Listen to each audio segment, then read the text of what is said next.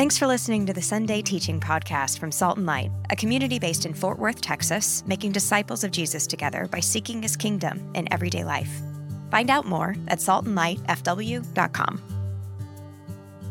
If you haven't been with us this fall, we're walking through the Gospel of John, and we're seeing Jesus meet all kinds of people, each of whom has a different story, a different struggle, a different need. And Jesus is showing himself to be good news, really, really tangibly good news to all of these people in their stories and in their struggles and in their needs. And so here's where we are today.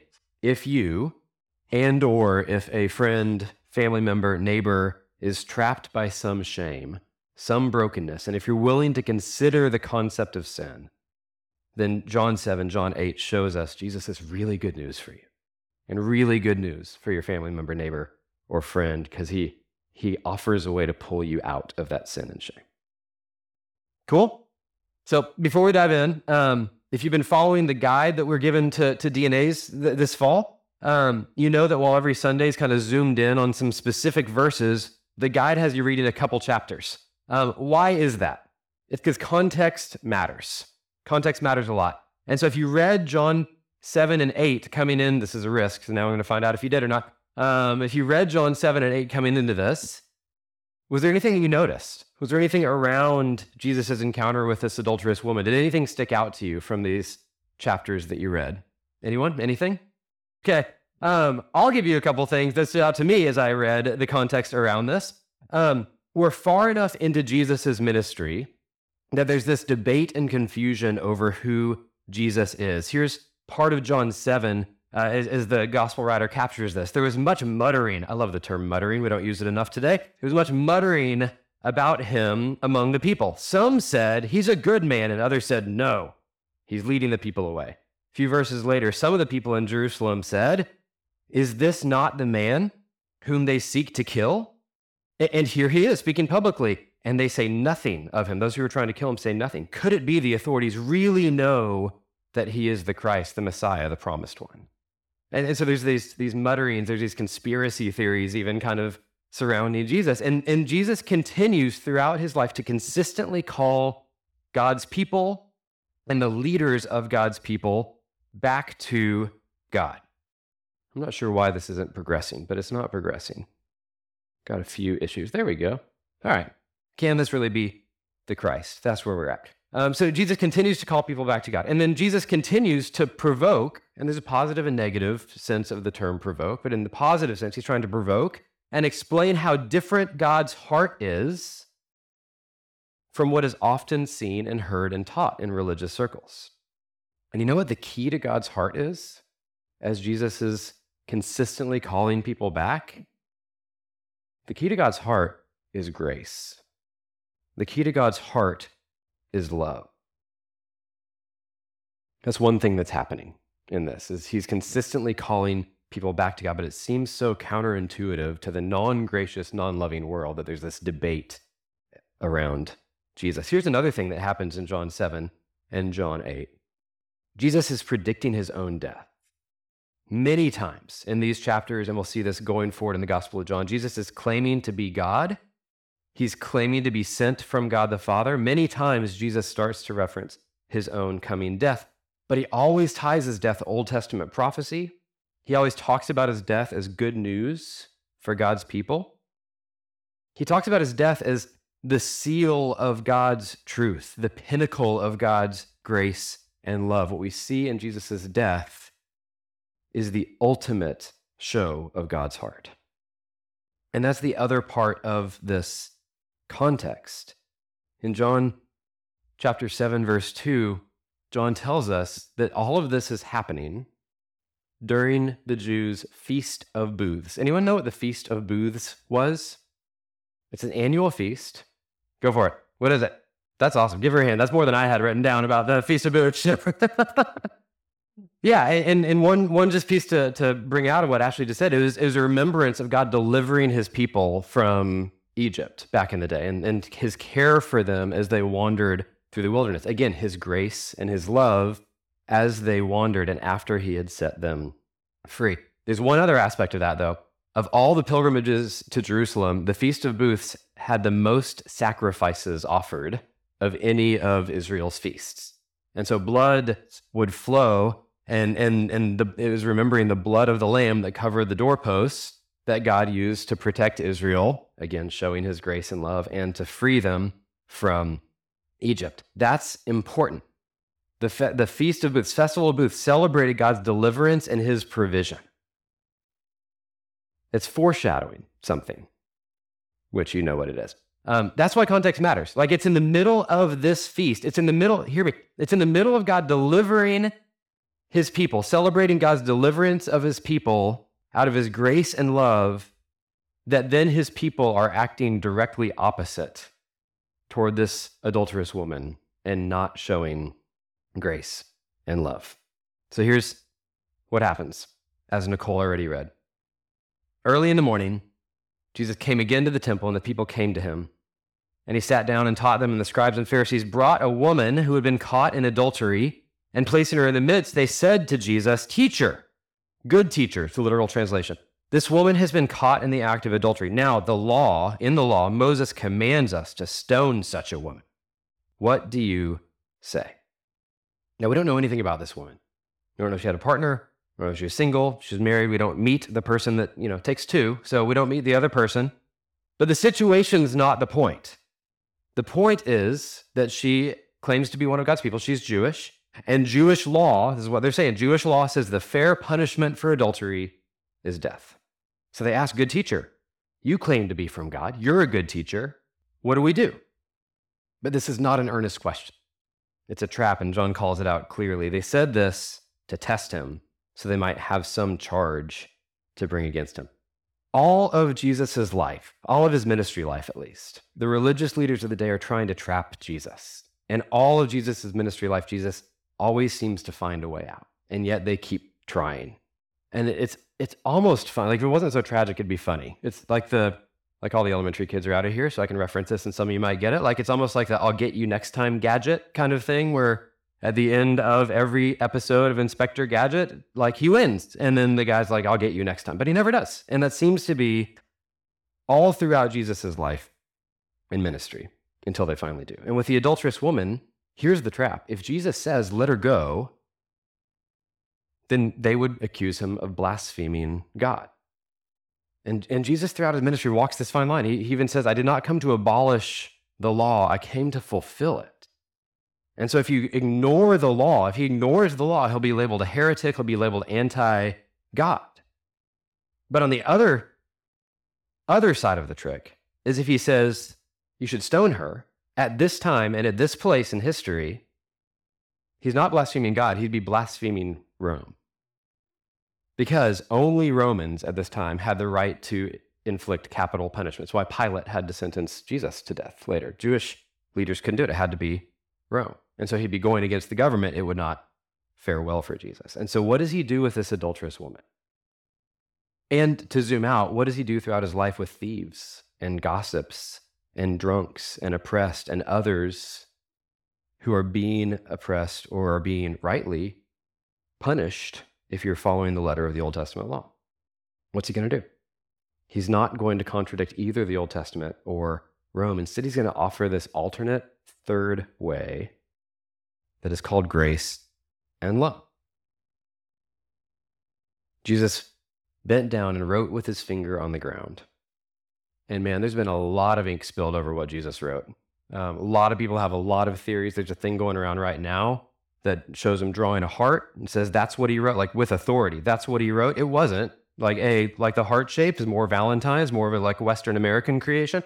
That was very not going on when Jesus was writing on the ground. And also, like, the seat of the human emotions in Jesus' time was not the heart. It was actually the bowels. I don't think he was drawing those either. So he was not drawing a heart. Nobody knows what he was drawing. But a lot of people really want to know and think they know. So wrote with his finger on the ground.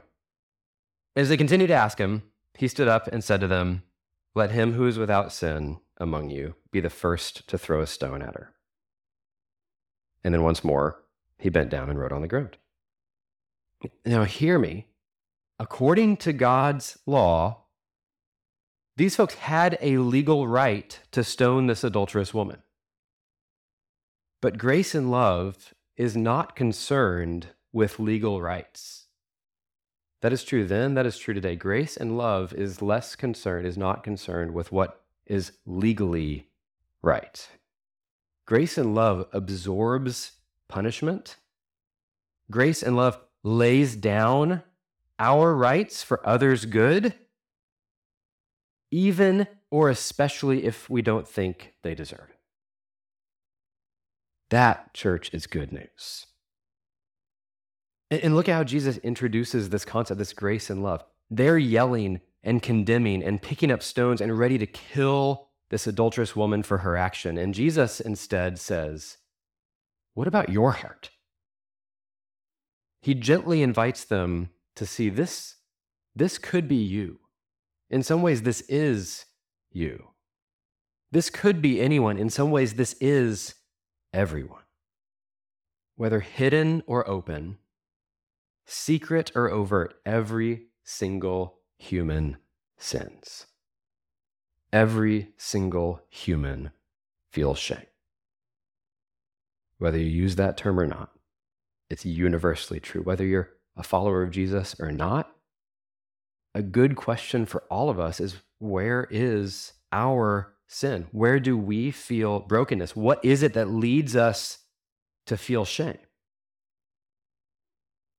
And if you're a follower of Jesus, and if, as we talk about as a church a lot, we want to be with Jesus and become like him and do what he did, whose sin are you willing to stone while you also ignore your own sin? Because that's the opposite of what Jesus says is at the heart of God. Here's Jesus' point. By God's one perfect standard of perfection, no one is without sin. Everyone is condemned. Everyone is guilty. Everyone needs God's grace. Everyone needs God's love, even if the law says there's a legal right to punish you. Is that fair? And when they had heard it, they went away one by one, beginning with the older ones. I think there's something telling in that. Those who had more things to look back on have a little bit more wisdom than the young bucks. And Jesus was left alone with the woman standing before him, and he stood up and said to her, "Woman, where are they? Has no one condemned you?" And she said, "No one, Lord." And Jesus said, "Neither do I condemn you. Go, and from now on, sin no more." Y'all, that's the heart of God. How do we know? Again, broader context helps here. Throughout chapter 7 and chapter 8, Jesus says many times that his own acts are God's acts. Jesus' own words are God's words. And here's some of the things he says. If you knew me, you would know what my Father does. He says, "I have much to say about you and much to judge, but he who sent me is true, and I declare to the world what I have heard from him. I do nothing on my own authority, but I speak just as the Father taught me, and he who sent me is with me. He has not left me alone, for I always do the things that are pleasing to him. I came from God, and I am here. I came not of my own accord, but of him who sent me." Why is this important? There's a great book we're referencing a lot to shape this fall, a guy named Jerome Bars. In the book, which is called Learning Evangelism from Jesus, Dr. Bars says that in every encounter Jesus had, he did exactly what God the Father wanted him to do. His actions, his attitude of his heart, his words, and his manner in which he expressed them are always precisely what God the Father desires. But then Dr. Bars continues and says, how different are we? Often in our encounters with people, we're reluctant to put ourselves out there. We're self-centered. We're judgmental. Our attitude of our heart and our actions don't always show love. Our words are inadequate and confusing and too many or too few. This is a problem. And so there's this one side of the coin for today. Again, Salt and Light is asking this fall, how can we talk about Jesus to each other, to our non-believing family members, neighbors, and friends in a way that he actually sounds like good news? And if our actions and words, church, Or even, I love that he says, the posture in which he expressed them. If something about people's experience with us communicates, clean yourself up before you're welcome here. We miss the heart of God. Like, what's today's version of the adulterous woman?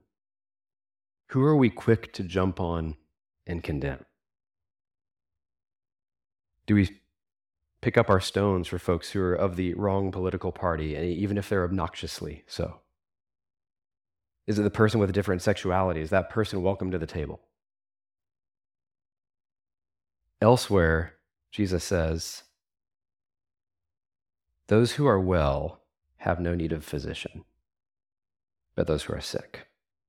I came not to call the righteous, but to call sinners. It's actually Mark chapter 2. Every generation, here's the reality, every generation, in modern history at least, has some specific sin or sins that seem to like rise above the rest. And that Christianity, whoever makes those rules, has determined that's the unforgivable one for our generation. That's the most shameful thing you can do. And so every generation is very okay with like respectable sins, but we join the crowd in John chapter 8 and we pick up the stones for the things that we deem to be unacceptable. Y'all, that's not grace, and that's not love, and that's not the heart of God. But what's the common Christian response to sin? It's something like, stop it. Don't do that anymore. Be better. We'll shun you till you fix yourself. Is that true? Nobody wants to nod. Does that work? What's that lead to? Instead of grace upon grace upon grace, it's shame upon shame upon shame upon shame. That is not good news. And to be fair, because some of you are thinking it, can't swing the pendulum too far, Jesus does charge the adulterous woman to turn from her sin. And that's appropriate because Jesus offers forgiveness and freedom from that sin, and he offers something better. But what does Jesus say before he says, sin no more? He says, I don't condemn you. She has already called him Lord. She's already given him some picture of authority over her life before he asks her and charges her to sin no more. That's important. She said, I'm accepting your standard, and he's responding by saying, go sin no more. Hear me. What is the heart of God? And what is good news to whatever sin, whatever false belief, whatever lesser story you believe, or your Christian or unchristian friend, neighbor, family member is trapped in? The good news is not stop it. The good news is Jesus. Like, the answer to gluttony is not a diet. It's learning and accepting Jesus' invitation to love him more than food. The answer to sexual sin is not just some online tracker that reports to someone so they can slap your hand and tell you not to do it again and then do it again. It's learning and accepting Jesus' invitation to see that he satisfies more than sex. And on and on and on. Do you believe this is true, church? So that's the first side of the coin. What does it look like for our non-believing friends, family members, and neighbors to experience in you such the opposite of shame and condemnation? But instead, what would it look like if they experienced in you the same welcoming, non-condemning grace and love and heart of God that we see in Jesus? No matter what their sin is, no matter how great their brokenness is, and is a refreshing balm to their shame. But also, if you believe this is true, there's a second side of the coin. And that's that no matter what your sin is, or how great your brokenness is, or how deep your own shame runs, Jesus would look at you. Just picture yourself in the dirty, shamed, thrown on the ground posture of the woman caught in adultery. Jesus would look at you. He'd write something that we don't know in the sand. and fully representing the actions and words and posture of his Father in heaven, he would say to you, I don't condemn you. God the Father doesn't condemn you. If you call me Lord, even if your sin is this generation's unforgivable sin, in me you have full grace, and in me you have full love. Is that better than stop, don't do it, be better, fix yourself? Y'all, that's not just the common Christian response to non-believers. That's the common Christian response to each other. It's the common message we tell ourselves. Stop it. Why am I not good enough? So many followers of Jesus are trapped in this cycle. Don't raise your hand. But if this is you, let's talk.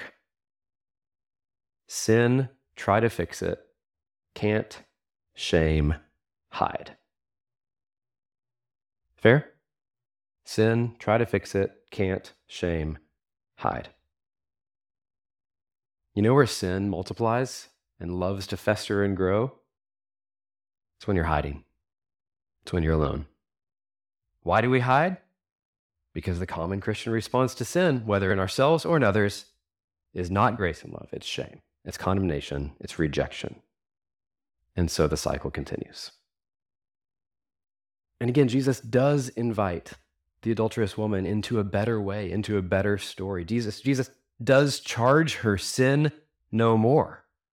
And throughout the New Testament, God, through his various authors, does invite followers of Jesus to judge each other.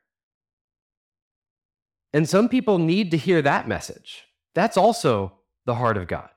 The point of this fall is that Jesus is good news to all people in every situation. And sometimes that good news sounds good to you because this is your story and this is your brokenness and this is your sin.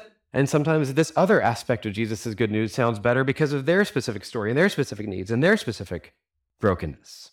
So for some, it's really good news that Jesus is objective truth and a higher authority and that there's a sobering reality. That's a good and needed message. Even still, our posture, our actions, our words gotta be humble when seeking their best for other people.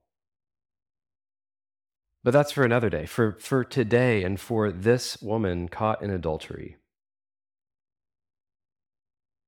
the good news is grace, and the good news is non-condemnation, and the good news is love. The good news is you have a place here. All sin and every sin, all brokenness and every brokenness, all shame and every bit of shame is removed at the cross. In Jesus' death, you are free and have been fully forgiven. In Jesus' resurrection, you have a new life, basking in God's unending grace and love. Is that good news? As Sally Lloyd-Jones says in the Jesus Storybook Bible, God's love is a never-stopping, never giving up, unbreaking, always and forever love. Church, do you believe that? Or is there part of you that goes, okay, yeah, that's true. Maybe that's even true for everybody else, but for me, even if that's what God's love is, I have to XYZ. Or maybe I believe that for myself, but for my friend, family member, neighbor, I look at them and I'm like, well, they have to XYZ. If you or if a friend, family member, neighbor is trapped in sin, trapped in brokenness, trapped in shame, and we all are, God's that love is for you and it's for them. Do you believe that? And not just up here, but through this whole fall, we're asking, do you actually believe that? As if it's real. Not just theology, not just on Sunday, not just when you read your Bible. Like it's real when you talk to someone this evening. It's real when you experience some shame tomorrow. Do you believe that this is actually real? Every week we're trying to be a little bit tangible and ask how to see this, how to speak the good news of Jesus in real life later today, tomorrow, throughout this week. And I think there's a few principles for those who are trapped in sin and brokenness and shame. The first, invitation over condemnation. I think this is what you see in Jesus. Not I think, this is clearly what you see in Jesus. Invitation, showing the grace and love and the heart of God and inviting them into something better. That's what Jesus does. And then Jesus can't do this next one because he never sinned. But his encouragement would be to openly admit our own sin and our own brokenness and our own shame. There's no need to hide. In fact, even if there's regrets that we have from the past, we get to look at Jesus and go, look how great he actually was. We get to celebrate the forgiveness and rest that we have in Jesus over guilt and shame and regret.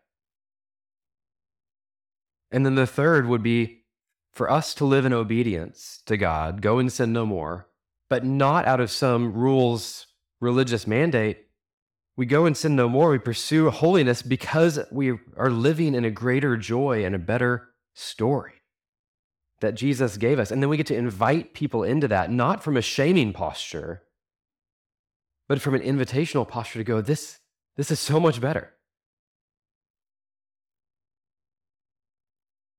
Make sense?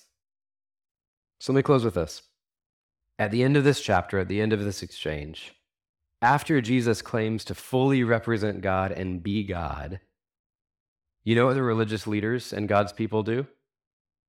The very last verse of chapter 8. They picked up stones to throw at Jesus. But Jesus hid himself and went out of the temple. The leaders don't get Jesus here. I mean, they don't understand him. They don't reach him. They don't find him. They don't arrest him here. But if you skip down, it's interesting to me also that there's two almost stonings in this chapter. One, legally right under the law, and Jesus, who never sinned, legally wrong under the law. They were just stone happy. They don't get to Jesus here, but skip a few chapters and they do. And they condemn him more fully than they condemned the adulterous woman. And unlike the adulterous woman and all people, including those who trap him, Jesus never sinned. He alone could have thrown the first stone at the adulterous woman or every other sinner or you. But instead of picking up a stone as the only sinless one, let he who among you is without sin throw the first stone, Jesus had the right to do that. But again, grace and love is not about legal right. Grace and love is about absorbing the wrong. So instead of picking up the first stone and punishing you, you remember what Jesus did, right? He took your punishment for your sin. And instead of condemning you, he offered you the freedom that is only truly legally his. And the leaders shamed him. They stripped him, mocked him, beat him, put a sign up on his cross that said, "This is the King of the Jews." And what did Jesus do? He took it. Why? Because as the Feast of Booths celebrates, God delivers his people from sin and shame. And as the feast's sacrifices reminded God's people, the only way to deliver and be free from that sin and shame is that something had to die. Whether it was a lamb in Egypt, whether it was the sacrifices every year at this bloody, bloody feast, or whether it was Jesus, the only way to cover up guilt and shame is blood. Because whether you believe it or no, whether you like it or no, we don't make the rules. The wages of sin is death. So someone will pay for your sin. There's only two options. You will pay, or if you call Jesus Lord like this woman did, he will pay. And that's how Jesus is good news to sinners and shame. In his life, he doesn't condemn, did not condemn. In his death, he covered and forgave our sin. In his resurrection, he invites you into his grace-filled life, fully and freely restored to righteousness. And as the reigning king now and forever, he sends his Spirit into you to help you trust God and help you trust that good news for you and empower you to share that good news with others. Jesus is grace and love. And if that's true, you are free from sin and shame. Good news, church? That, friends, is what we celebrate every time we come to the table. The bread and the wine on Jesus' night before his death was a celebration at another feast that Jesus was participating in, fully celebrating the Passover lamb. And Jesus took the bread and broke it and said, "This is my body given for you." And he took the wine and passed it and said, "This is my blood shed for you and for many." For what? Do you know this? For the forgiveness of sins. And there's so many layers every time we celebrate communion, and none of them are forced and none of them are true. But this, of all weeks this fall, is like the overt thing that Jesus says. My blood is shed for the forgiveness of your sins. So here's what I'm going to invite you to do. For those in the rows, come, take bread, dip it in the juice or the wine. For those at the tables, communion is on the tables. But pause for a moment and go, do I actually believe that Jesus' death covered one time all my sin and all my shame? And if you say yes, dip it with joy, and then come back, we'll take it together. And if you say, I actually have a really hard time believing that, then just say a quick prayer. God, would you help me believe that your death is sufficient? And let this be a tangible reminder. So go, grab the elements, come back, we'll all take it together here in just a minute. All right. So because of one sinless man's absorption of your sin, even though he had a legal right to condemn you for it, your chains are gone. You've been set free, as we'll sing in a minute. Jesus has paid your ransom. For some of you, you're like, that's not the part of the good news that sounds like good news to me. For some of you, that's deeply good news today. If you're feeling shame, if you're feeling sin, I'm happy to talk as we sing here in a few moments. But the reality is, you are free. Jesus' body was broken, hear me, for you. And his blood was shed for you for the forgiveness of your sin. All sin, every sin. All shame, every bit of shame. All brokenness, every bit of brokenness. Take and eat.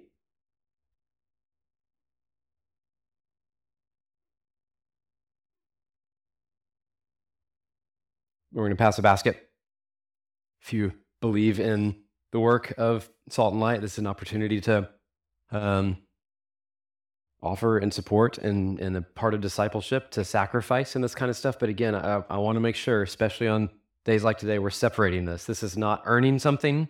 This is not something you owe to God. There's a lot of offering theology out there that says God gave it all, so you give him your money. And that's not it. Jesus invites us to a better story. And if you believe in that better story and you want to see others believe in that better story, then this is one small way that you get to play a part in something far bigger.